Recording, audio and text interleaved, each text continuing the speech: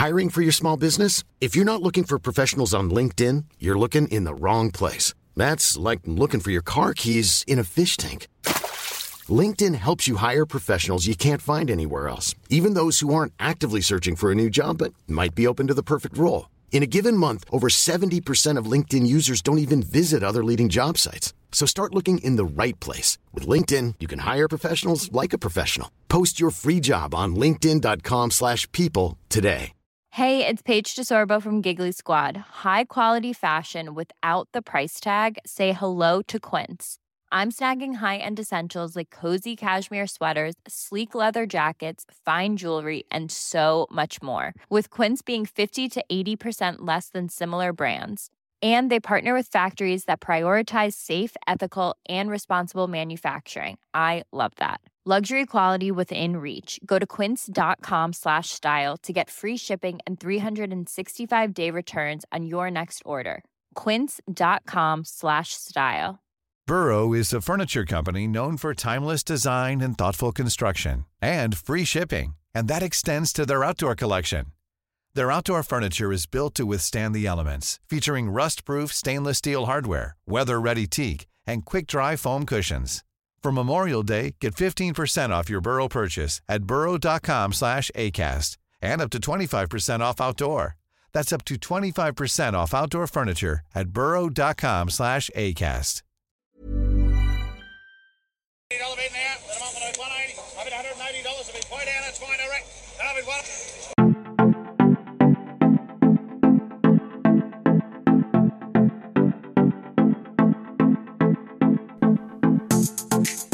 G'day and welcome to Farms Advice Podcast, where we talk everything agribusiness. If you haven't done so already, smash the subscribe button and give us a review on Apple Podcasts so that we can hit other farmers with valuable content on the go.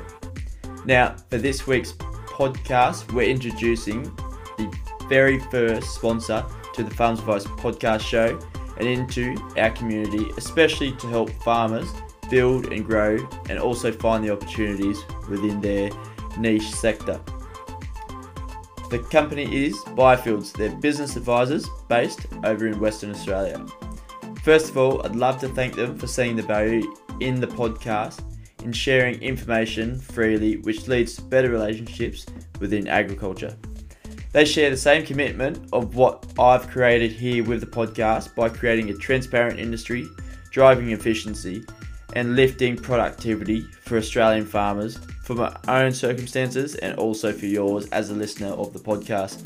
So please help share this episode. It's really good to speak with Biofields and have them on board backing the podcast for the second series for this year. So a very warm welcome to the series of Beyond the Tax Return. John Bush is speaking on this episode. He is the BDM, Business Development Manager, and is full of knowledge and passion to improve the position of farmers in Western Australia and also Australia as a whole. Based in WA, they're bringing you the updates from the West, but I'm sure you'll find they're relatable right across Australia. So let's get into it. Today's a very special podcast. We have our sponsor introduction with Biofields and with John Bush joining us on the other end of the line. John, how are you going today? Yeah, good, Jack. Couldn't be better. I've got a cup of tea and I'm having a chat to you. So all things good. Amazing, mate. And we're all working in agriculture, so things are looking up.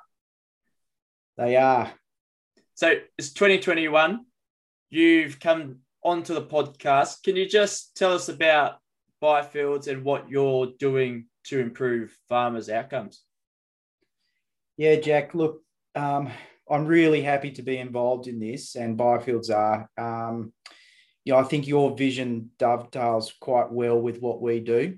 We're all passionate in this accounting practice about agriculture. You know, many of our directors and staff, if they don't come from a farm, they've got strong ties to the ag industry and were born and bred in the country. And we've taken a fairly strong view to employ quality staff from the bush mainly so that where we have a strong, vibrant firm, and I suppose that education to growers piece is really what we're about, and education to the industry. Passing on knowledge, and that seems to be your vision, which we certainly appreciate, and I suppose it's a bit cliched, but just try to take each day and each month and each year, we try and leave the industry in a better place than what we found it. And I think we've got, a huge responsibility to do that, because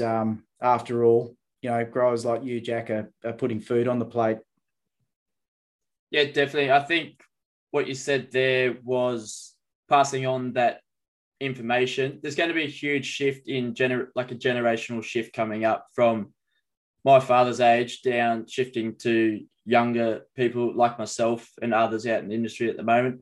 So thank you for coming on board. It's great to have Byfields coming on, and good to see that you can see the value in there. So there's actually some substance there moving forward.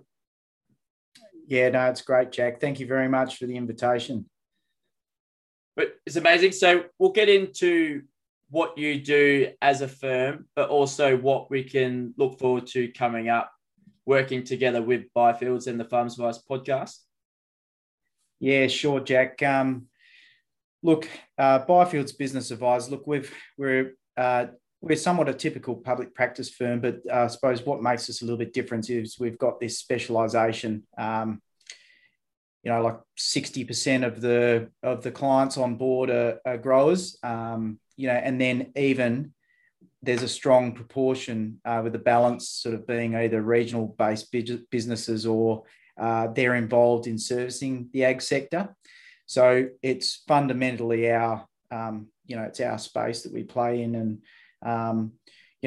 not only, I suppose, the typical, wheat, sheep grower, but, we've got some pastoralists and whatnot in there. So, but I think where we sort of sit, and probably why we're excited to join this podcast is, we want to spread the message, and we kind of sit in a unique spot in our marketplace, particularly here in WA. It's a unique presence. We're big enough in the industry here to make a difference, and we're big enough to have specialists in the practice that can tackle those complex issues. Like we've got a separate self-managed superannuation team, but we're big, but we're also small enough to be personal to our clients. Not make clients a number. And I suppose probably the easiest way to explain that, like to put it into practical terms in relation to the marketplace is, we've got RSM, who many of your listeners will be aware of, national firm. They're $212 million of revenue, 1,200 staff. We here in WA, there's a big drop down to us. We're sort of second in line there with, 11 directors and 95 staff and 8 officers. So, we sit underneath the big guys. But then, interestingly, then there's a big drop off to the smaller practices, and those smaller practices are typically your sole practitioner or 2 or 3 partner firms, and they've got small specializations in ag, some of them. There's also some of the big players which have got very small client bases, and I suppose they don't have that specialization that we really have, that understanding of farm businesses, and really also not farm businesses but the people that are behind them. So I suppose we spend most of our time really going beyond the tax return and asking those important questions, and some of the things that you've been tackling on these podcasts in the past. Should we buy or lease the block next door, or what tax planning measures should we instigate?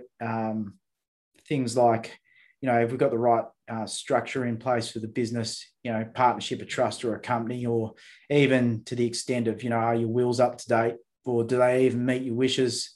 I think these are the real questions, right? That growers really want to know. And I like the fact that you're tackling this. Yeah, I think it's a really important area to tackle. It's good to see I've got a bit of expertise behind me now with the team at Byfields, I can actually provide more value and more trustworthy value than just my word.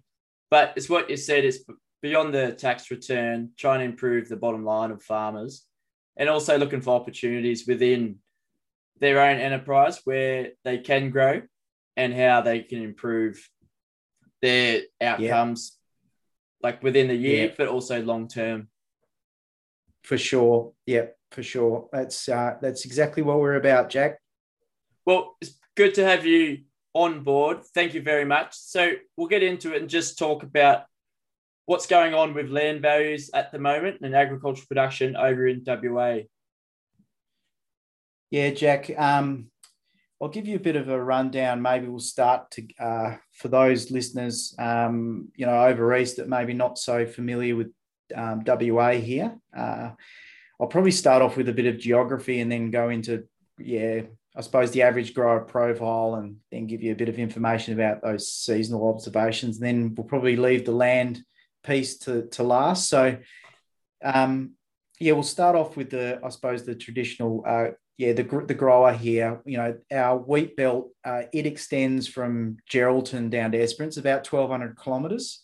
And we take those within that wheat belt region, and we when we're talking about them, generally we split them into different rainfall zones. So to give you guys a bit of an understanding, our higher rainfall in both north and south regions is sort of that 450 to 750 annual rainfall, whereas the lower guys are sub 325. And that medium, sits in between there. It's at 325 mils to 450 mils. So hopefully that gives you an idea of the expanse and the rainfall. The grower profile, like farms have been getting bigger. There's no doubt about that over time. We're probably, the average grower is approaching sort of that 5,000 hectares arable. And I think it's currently at about 4.6, 4.7 or something like that. And the number of growers are reducing. The official stats, CBH, which is our bulk handling logistics over here, CBH sort of quote about 4,000, but it's probably really more likely 3,500 when you edge out, I suppose, some of those smaller hobby farms and those that have got, grower numbers that I suppose don't really make sense. So, 3,500, it's a reducing number. It's not a straight line fashion. Like I remember when I came in, when GST was introduced, I seem to remember that there was something AWB reporting, around that 10,000 mark. So, but right. It's reducing, not straight line. And the majority of the operators are sort of around about an 80-20 split when you think about revenue. So 20% livestock and 80% grain production. And that's probably a pretty good profile of what's happening there of the growers. Look, Jack, I love stats, so I'm diving into numbers here. So, some of them I'm hoping they're going to make them meaningful to you, so you can get a bit of a picture for what it looks like. But we've got one winter crop planting, and that sits fairly average over all of the years over the last 10. It's about 8.3, and probably the one change that we're seeing is probably the mix of crops. So the rotations are changing a little bit over time.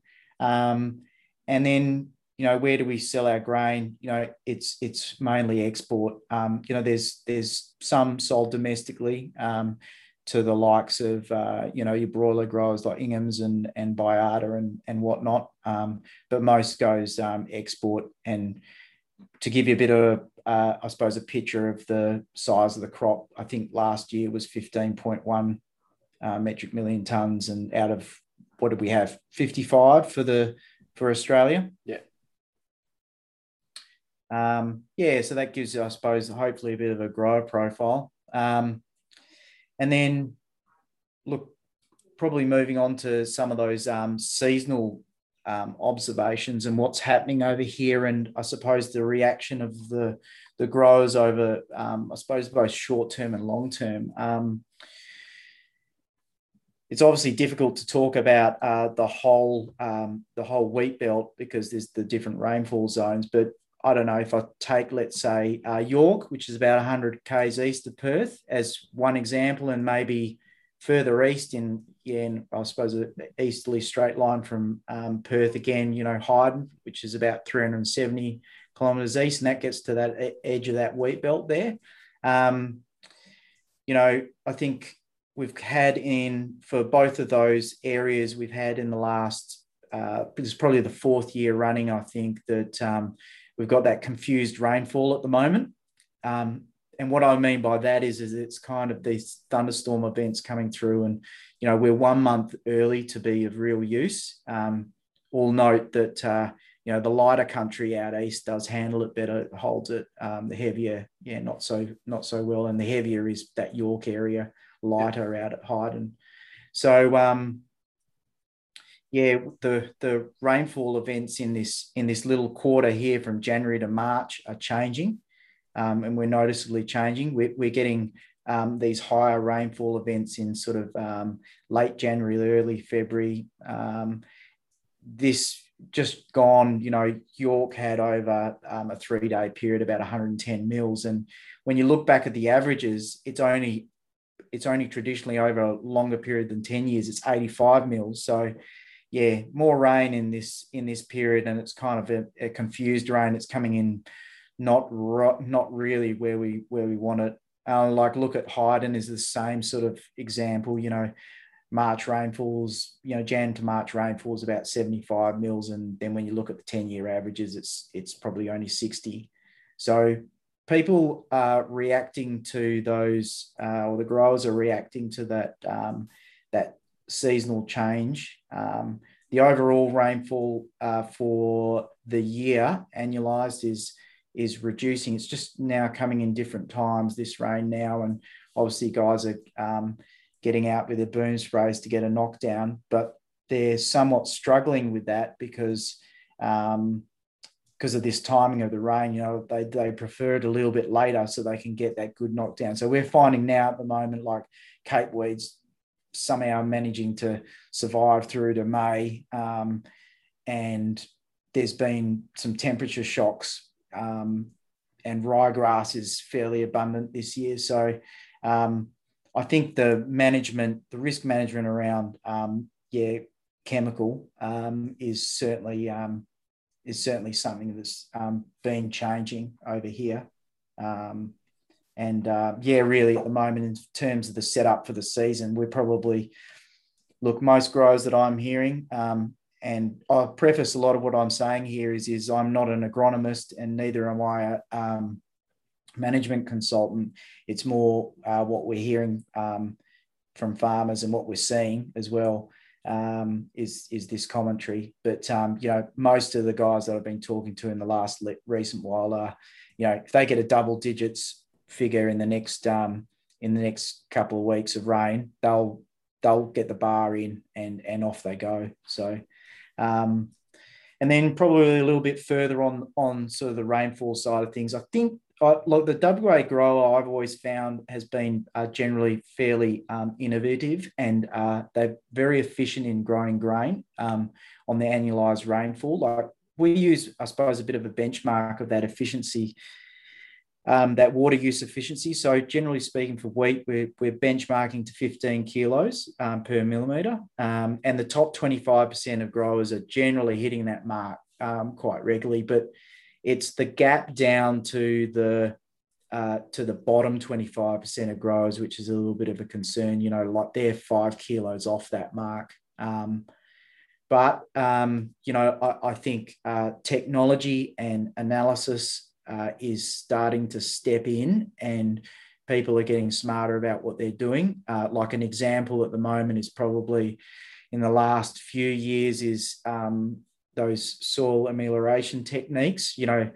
Guys have been constantly putting down lime and gypsum, and then on I suppose on the tillage side, deep ripping, there's a lot of guys with reefinators and they're spading. They're trying new things and new practices because we've had long periods of that no-till, just using openers. So that long-term effect of no-till has, guys are trying to rethink to the extent, Jack, I reckon at the moment it's I reckon it's a bit of a competition who can burn up the most diesel in a paddock and how many tracks you can roll off a tractor, So yeah, they're probably the observations I'm seeing from a cropping side. Yeah, well, those deep rippers definitely don't waste any diesel, do they? Out in the paddock. They don't at all. Yeah, they don't at all.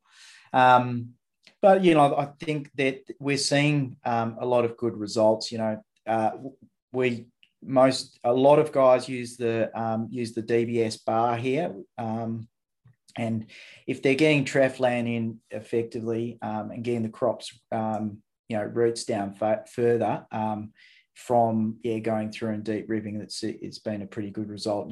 Chasing those trace elements and whatnot. So yeah, from a cropping side, I think we're always trying new things over here. And one thing I suppose one message maybe is that a lot of that, we've got a strong ag consulting and agronomy industry here. Yeah. Certainly different to the East Coast in terms of the management consultants, the ag consultants. We've got far more over here. And I think part of what's happening and these decisions that are being made can be attributed to them. I'm not saying everything, but I think from the growers' perspective as well, we've also got a very strong grower group presence here.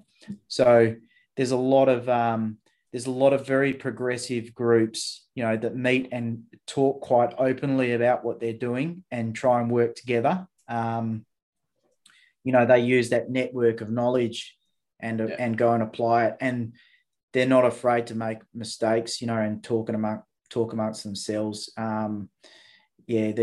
These grower groups are fantastic here. And we're very lucky that we get the privilege of going and talking at a few of them. And I suppose it's, again, this message, we're just trying to spread a bit of the word, spread a bit of the knowledge. And we enjoy doing that.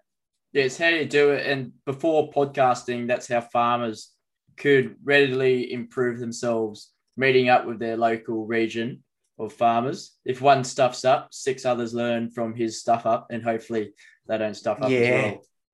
Yeah, absolutely. I don't know, I'll ask a question to you, Jack, here. Do you find the Ask Twitter theme is building over there, or has it got a bit of presence? It certainly has here. We'll find a lot of the younger growers will use Twitter to just ask all kinds of agronomic questions and whatnot. Yeah, it's huge. On Twitter, you see some young blokes ask a question about his tractor or something, and then another thread with a concert singer, and the one about the tractor's got a lot more going on than what the concert does. Yeah. It's funny that. Yeah. I suppose it's a function of where society's going a little bit. Yeah, well, go on. Yeah, I was going to move on to the livestock observations. If you'd like, Jack, if that's okay, because that's an interesting that and the land prices is quite interesting at the moment. From a livestock perspective, so our flock's about 14.3, 14.4 mil. That's a sheep flock, and that's diminishing, and we've probably seen that really diminish. It's probably been happening for the last 20 years, in my opinion, sort of seeing numbers drop, but really in the last 3 years, particularly in the last little while, as you guys have come out of drought over on the East Coast,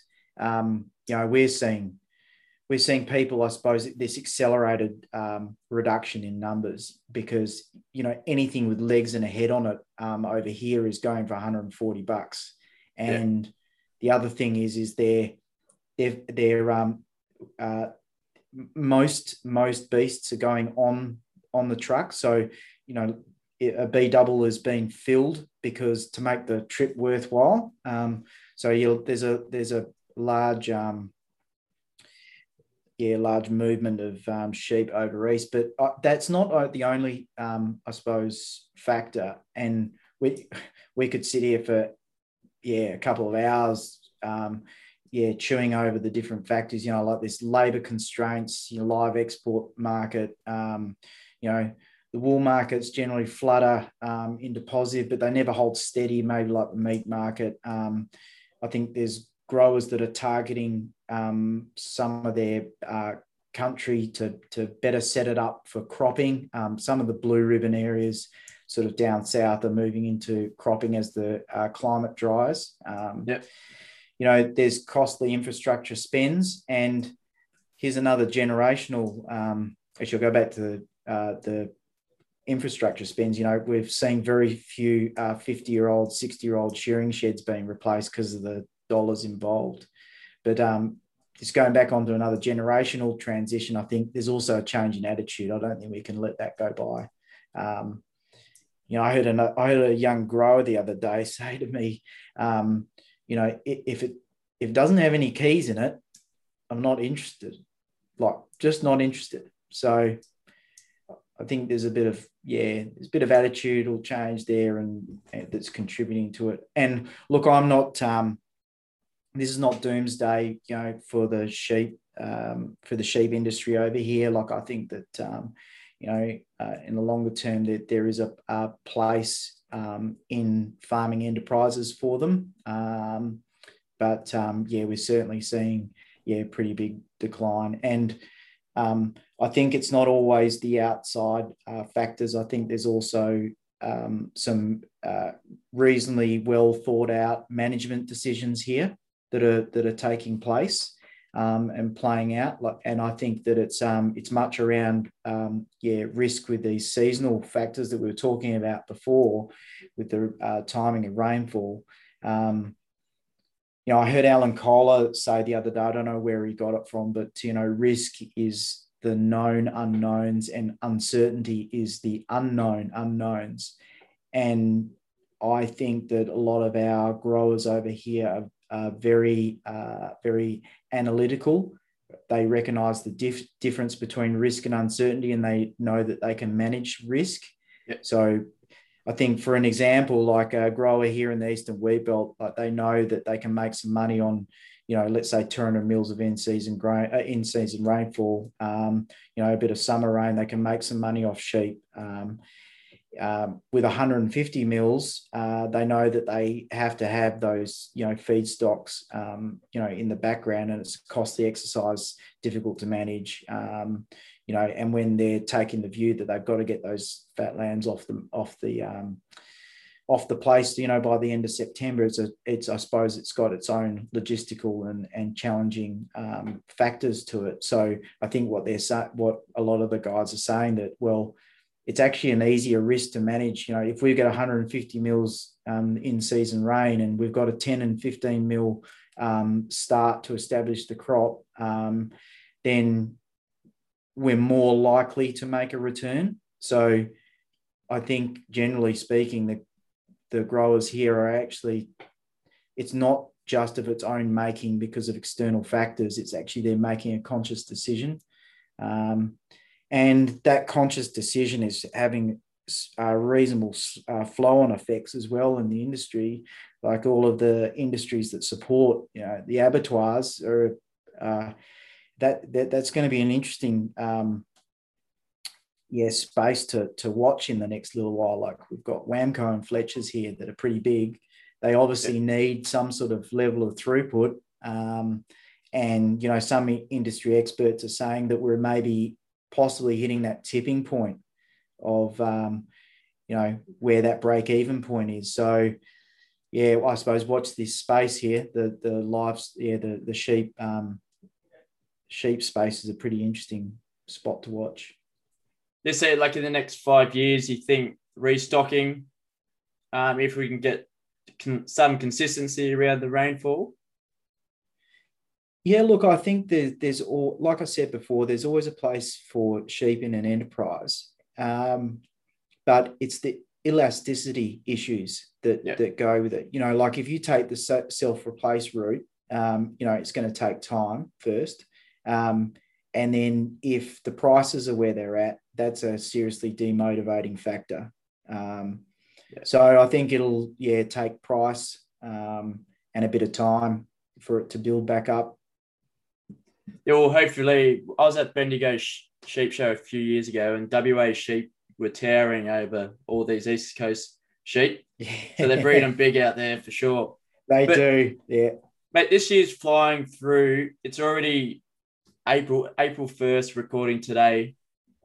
And coming into the end of the tax year, as a farmer planning your tax year, what should we be doing and how can we improve? Trying to encourage farmers to get back in the office and do that little bit each week. Bit of consistency there as well.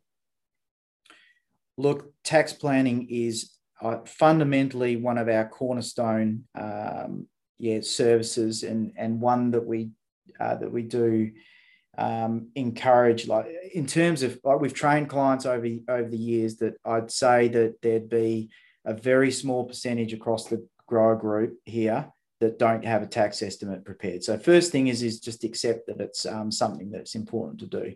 There's dollars that can go out the door if you're not keeping an eye on what's going on from your tax planning, from a tax planning viewpoint. But I say that in the same breath as saying that I think a lot of people get tied up in tax and make it a primary factor.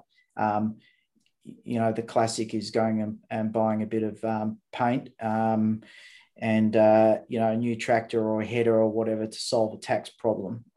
And with the accelerated depreciation this year, particularly, that was something that, we've been talking to machinery dealers, like there's just, there's gear shortages at the moment and stuff going out the door. So I suppose my message there is economic decisions first and tax, it comes secondary.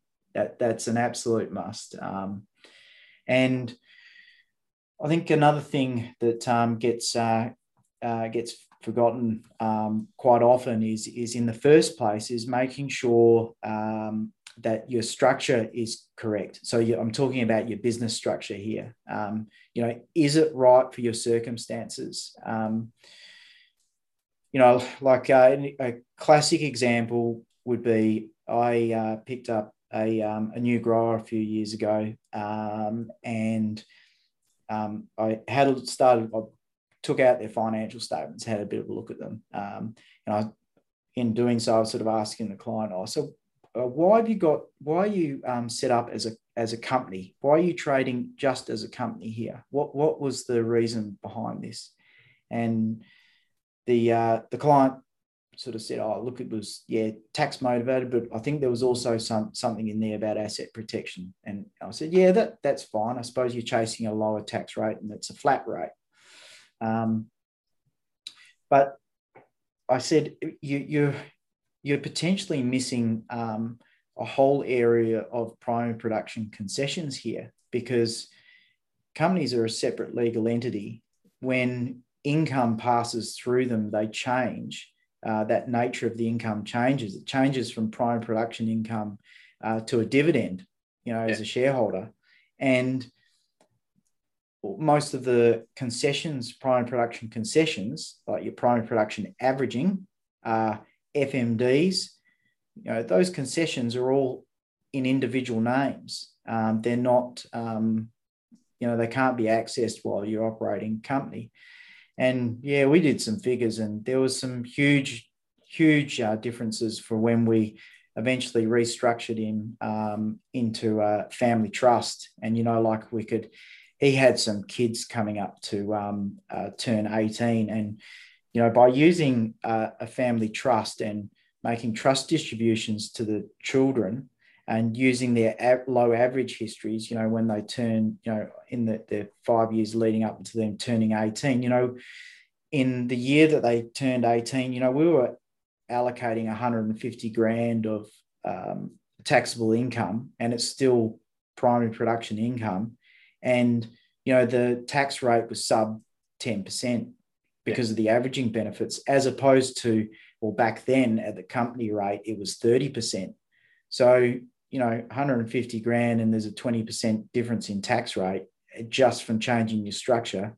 Well, I think, you need to be aware of what the structure is the message there, and how the structure operates. The other thing that this client has, and I don't like using technical terms too much, but had big Division 7A issues. So they're basically loans that he'd made to himself, and the tax office just doesn't particularly like those loans. They want to charge interest on them or deem a dividend. So, I suppose the key message still here is that just understand the structure, make sure you're set up correctly in the first place. How do you come across many farmers that aren't set up appropriately? Like, what are they set up mostly as? What you come across? Sole proprietor, partnership, or? Yeah, good question, Jack. Look, most of them here operate in a family trust, or if it's not a family trust, it's a partnership between a family trust and either an individual or a company. Yep. And I suppose you're getting the best of both worlds there. Very few sole proprietors, very, very few, and very few individual partnerships. So where, let's say, mum and dad and son, or son and daughter are part of a partnership. It's a simple structure, that's for sure. There's no doubt about that. And with that simplicity, you also miss out on some of the benefits of having I suppose, a more complicated structure. And one of those is that concept of joint and several liability. It's one thing that gets missed a lot. Something goes wrong in the farming partnership, and that farming partnership is exposed. All of a sudden, the individuals are exposed. There's no veil between, of risk back to the individuals. So all of a sudden, mum and dad might have a house, on the coast, and that gets captured up all in the farm business. So, most of them are family trusts with a corporate trustee. And if not, it's a family trust in a structure with a company. And that company has probably come into more, it's probably become more prevalent at the moment, with, especially over here, with certain areas, certain areas like in Esperance, where we've seen very high profits, which are transposed to, like some of them down there, 100% equity clients on their balance sheet. And with those high average histories, we're trying to access that company tax rate that's been chipping backwards. So that would be the common structuring issue. Yeah, good stuff. Well, for planning your tax as a farmer coming into the end of the tax year, it'd be great to nut out a few of these topics for the episode. So I'm sure the listeners can look forward to planning their tax, but trying to make it a bit more funner than what it sounds. And trying to improve your bottom line as well.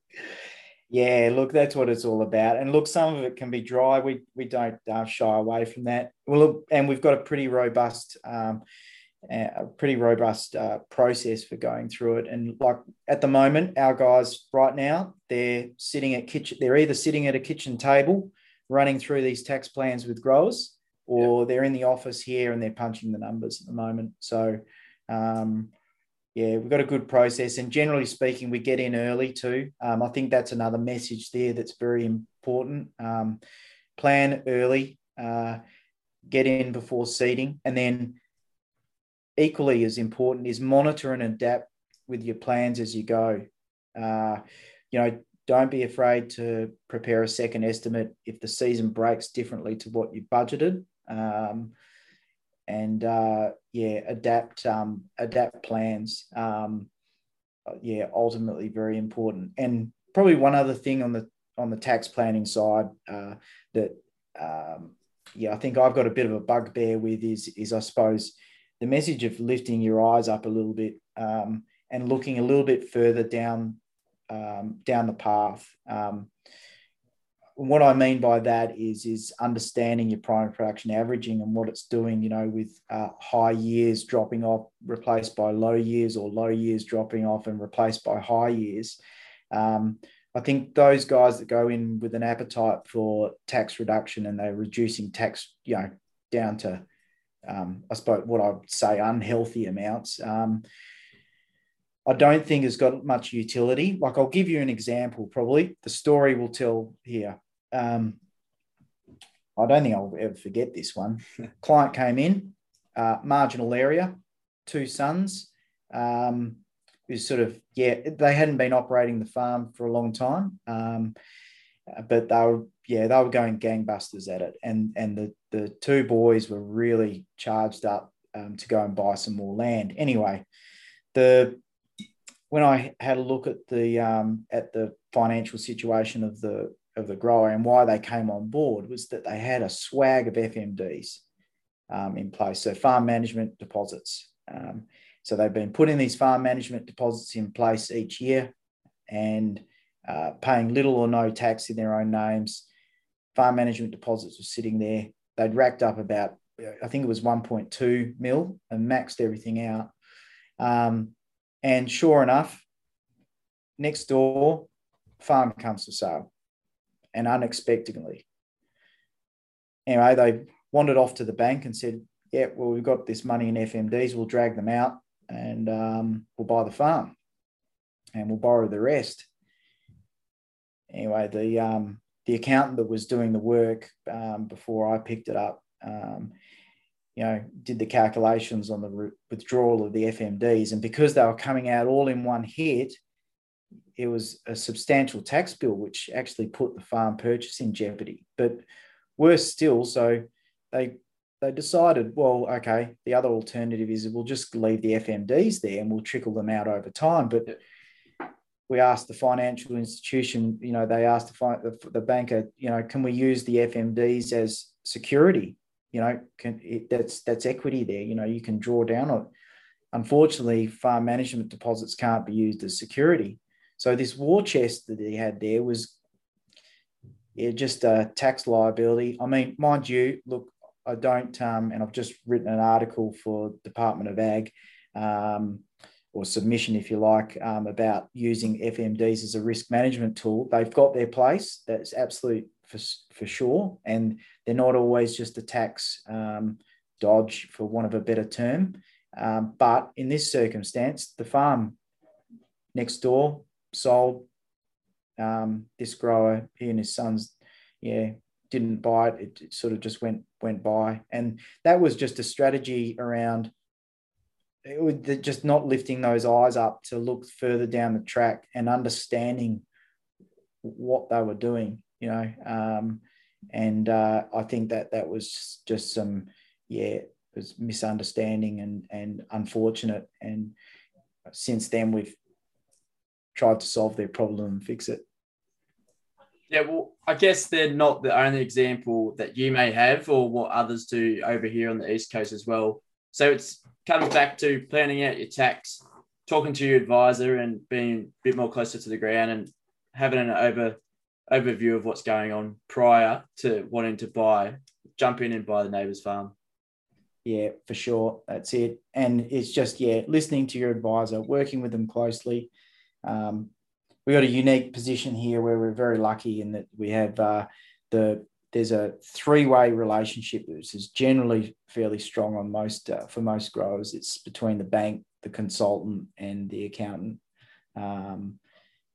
That's usually we're all pulling in the same direction and advising, and we all speak a slightly different language as well. The bank sometimes I think speaks Spanish, but like we all speak a different language. We all take a different view on it. We're all, providing different input. And I think it's very important to get those different views. If you don't, you're missing out. Yeah, definitely. I think you're pulling in different tools from the toolbox and using them, putting the farmer a better step forward as well. So, but we better wrap it up here and keep moving forward so we can get on with the show. For a huge thing for myself and others my age, succession planning is looming. just to have the conversation is a huge step. But what's some things that you've seen yourself implementing, or an example?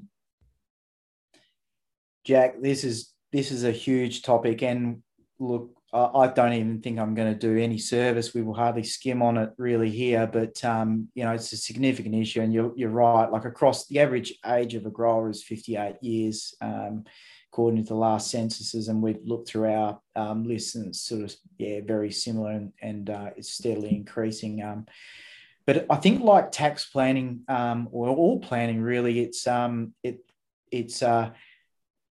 maybe you can live and die by this. It's never really too late to start planning. Certainly, I think you can still get things moving. Don't feel like it's too late, but rarely is it too early either.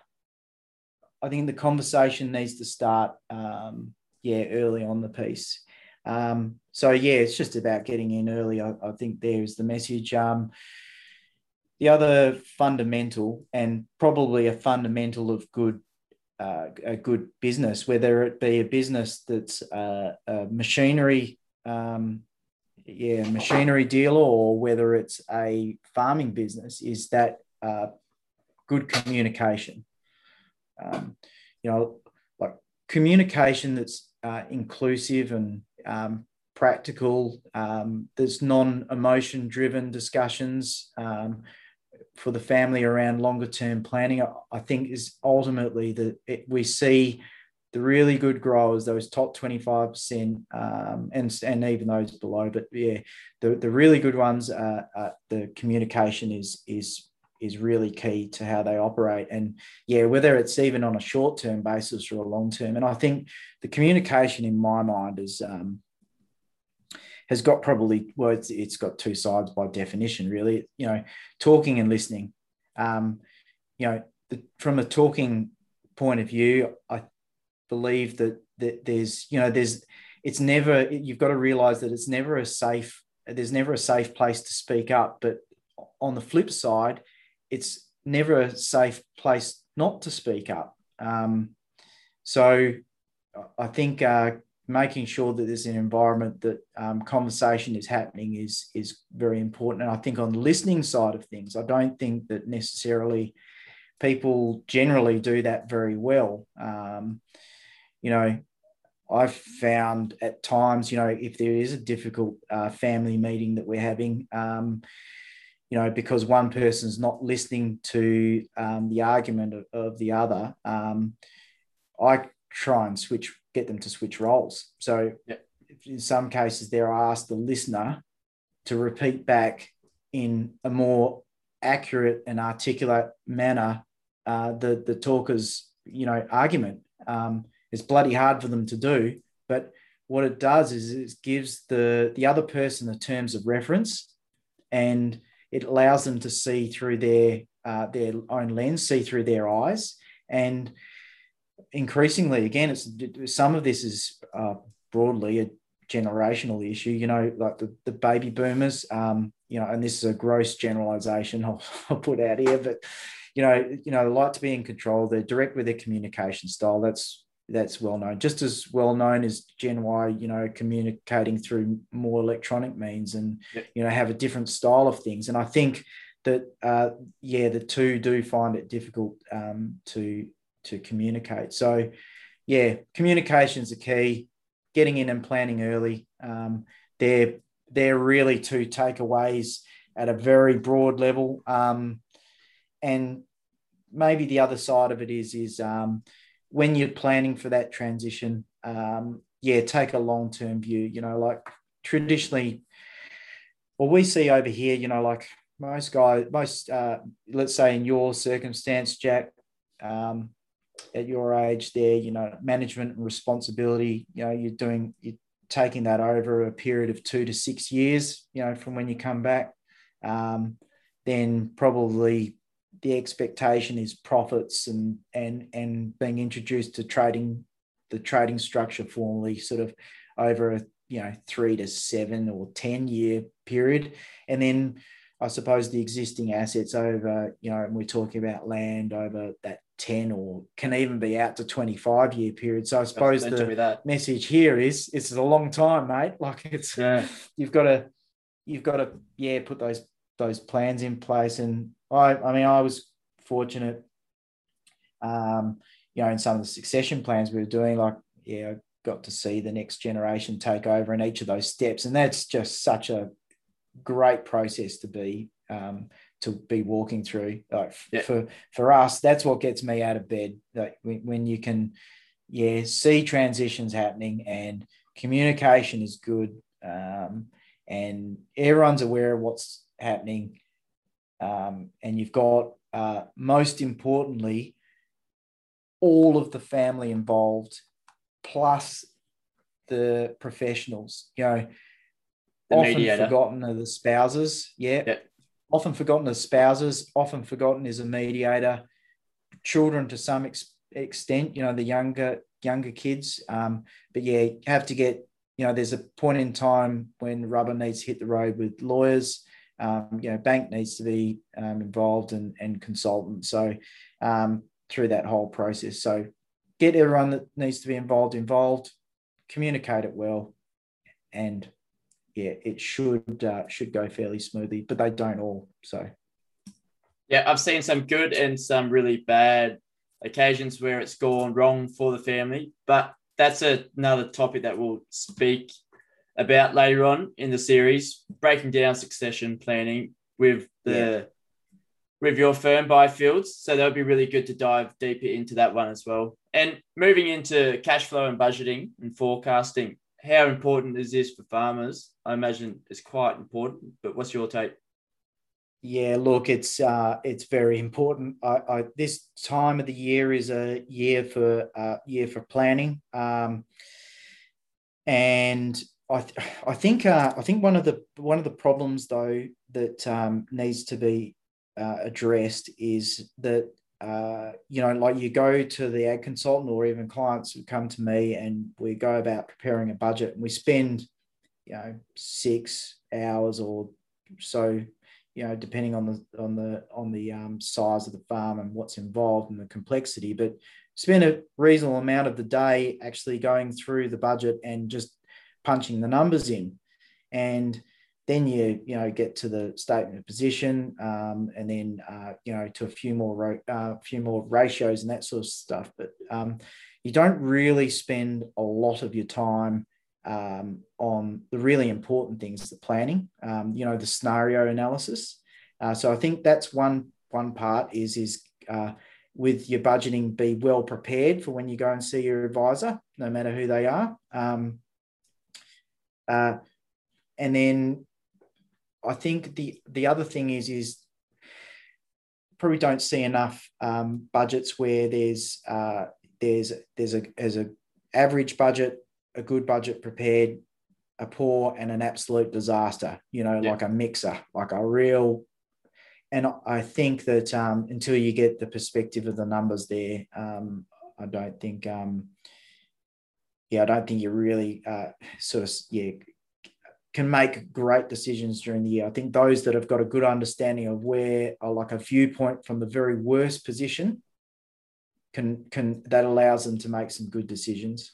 Yeah. So you'd start just from the worst scenario possible first.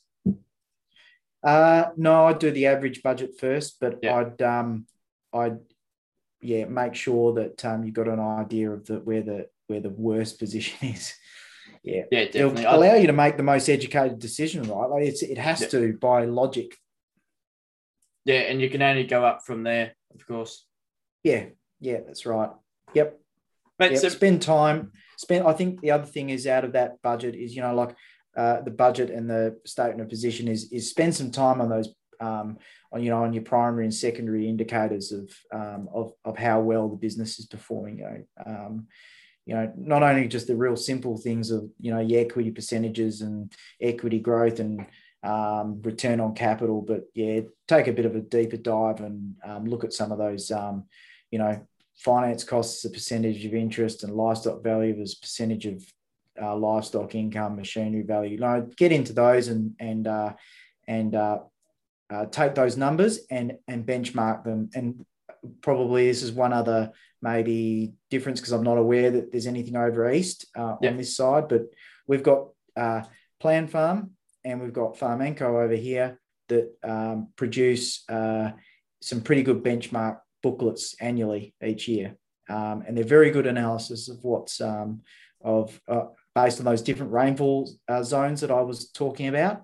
And they're a really great tool to use to take your numbers, compare them to others, and make decisions based on that. And look, we all know that they're just benchmarks, that there's mitigating circumstances why those numbers are a little bit skewed, but ultimately they're a guide. And businesses, whether they're a farming business or not a farming business, like Byfields here, we benchmark ourselves, and we use that information to make decisions on what we're doing and where we're going. Absolutely. And you don't want to be left in no man's land, not knowing where you are in response to others throughout the industry. That's right. That's right. Leading on to the last question we've got, what platforms are farmers using over in the West that may improve how we record our numbers, our bookkeeping?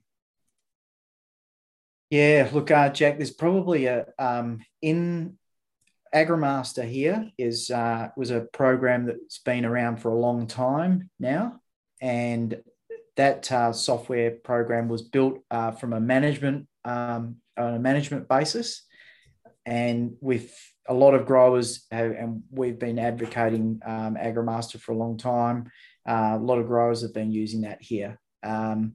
It's I suppose a familiar bit of software for you guys would be Phoenix. Phoenix has got a bit more of a East Coast presence, but we're now seeing with so I suppose back to AgriMaster, that management based, and it's adapted over time to more financial based. So what talking the accountant's language to prepare a set of financials. It's also been adapted for business activity statements, for single touch payroll, for diesel rebates, for all of these things. Adapted over time, it's kept up. One thing that we're seeing is the presence of Xero. Xero, there's been a push towards Xero for clients. And they're really chasing the simplicity of the Xero platform, and then building on their software stack with Figured and a few others there to plug into the back of Xero. And Xero is cost effective, and probably the main thing is it's intuitive. So simple example, like you've got a telephone bill, and that's in a regular periodic manner, it will code that for you. Without you having to do anything and make the right allocation and that sort of thing. The Xero versus AgriMaster versus Phoenix, probably not my place to say where the preference lies, because it really depends on, again, we go back to the starting point. You want to work out what outcome that you're chasing. It's all individual, isn't it? Yeah.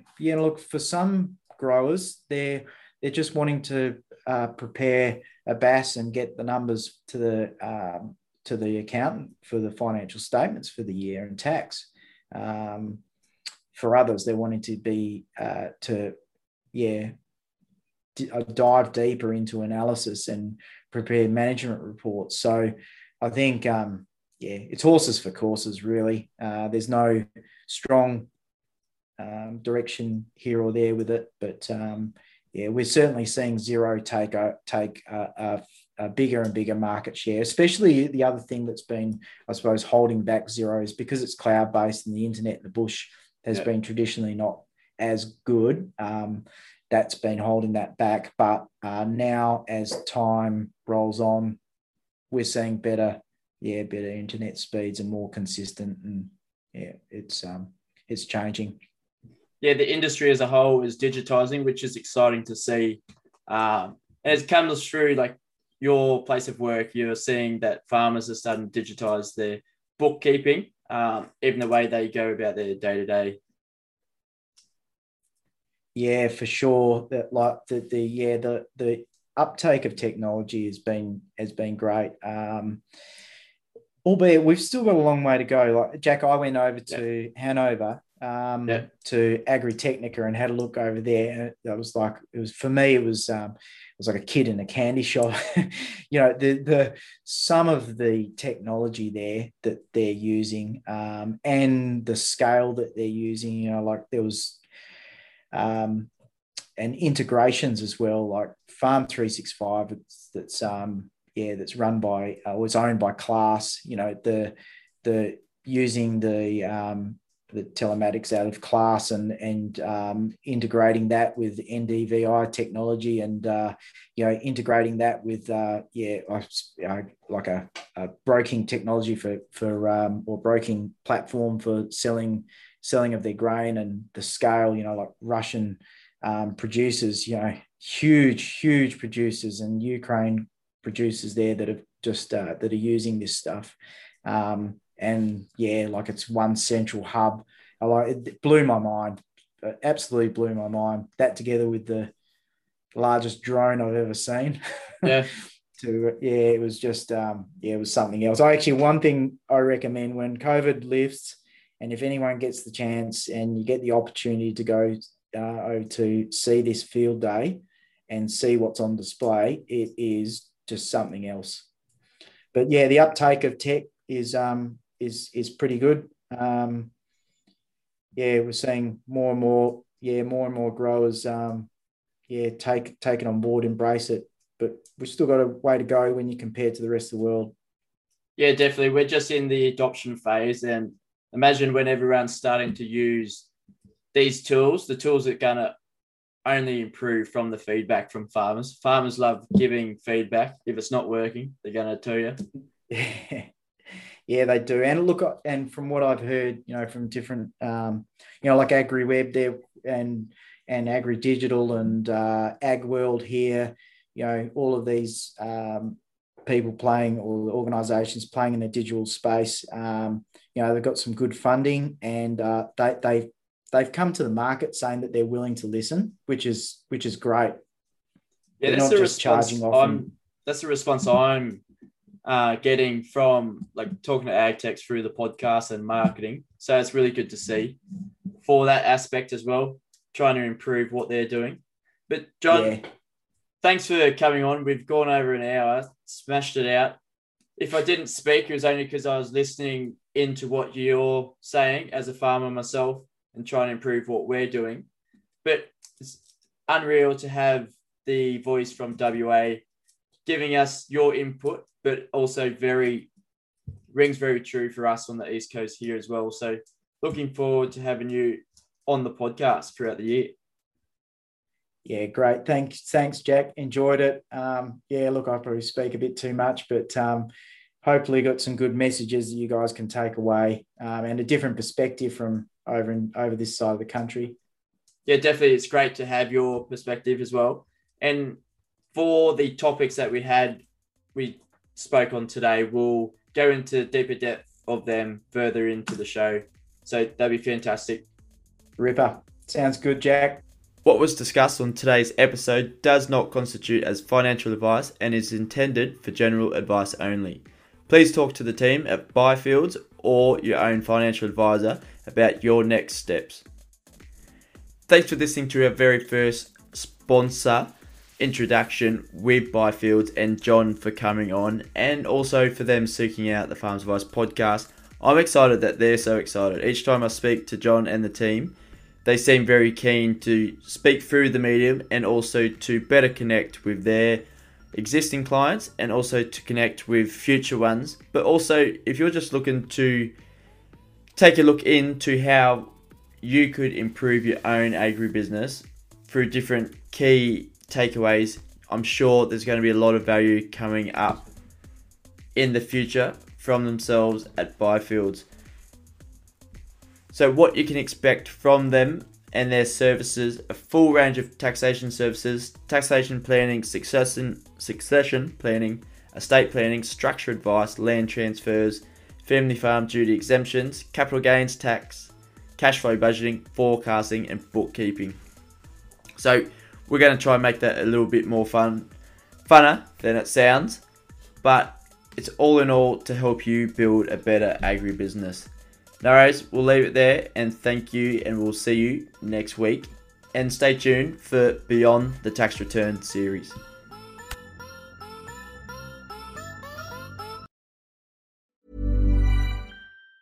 Mom deserves the best, and there's no better place to shop for Mother's Day than Whole Foods Market. They're your destination for unbeatable savings, from premium gifts to show-stopping flowers and irresistible desserts. Start by saving 33% with Prime on all body care and candles. Then get a 15-stem bunch of tulips for just $9.99 each with Prime. Round out Mom's menu with festive rosé, irresistible berry chantilly cake, and more special treats. Come celebrate Mother's Day at Whole Foods Market. Cool fact, a crocodile can't stick out its tongue. Also, you can get health insurance for a month or just under a year in some states. United Healthcare short-term insurance plans, underwritten by Golden Rule Insurance Company, offer flexible, budget-friendly coverage for you. Learn more at uh1.com.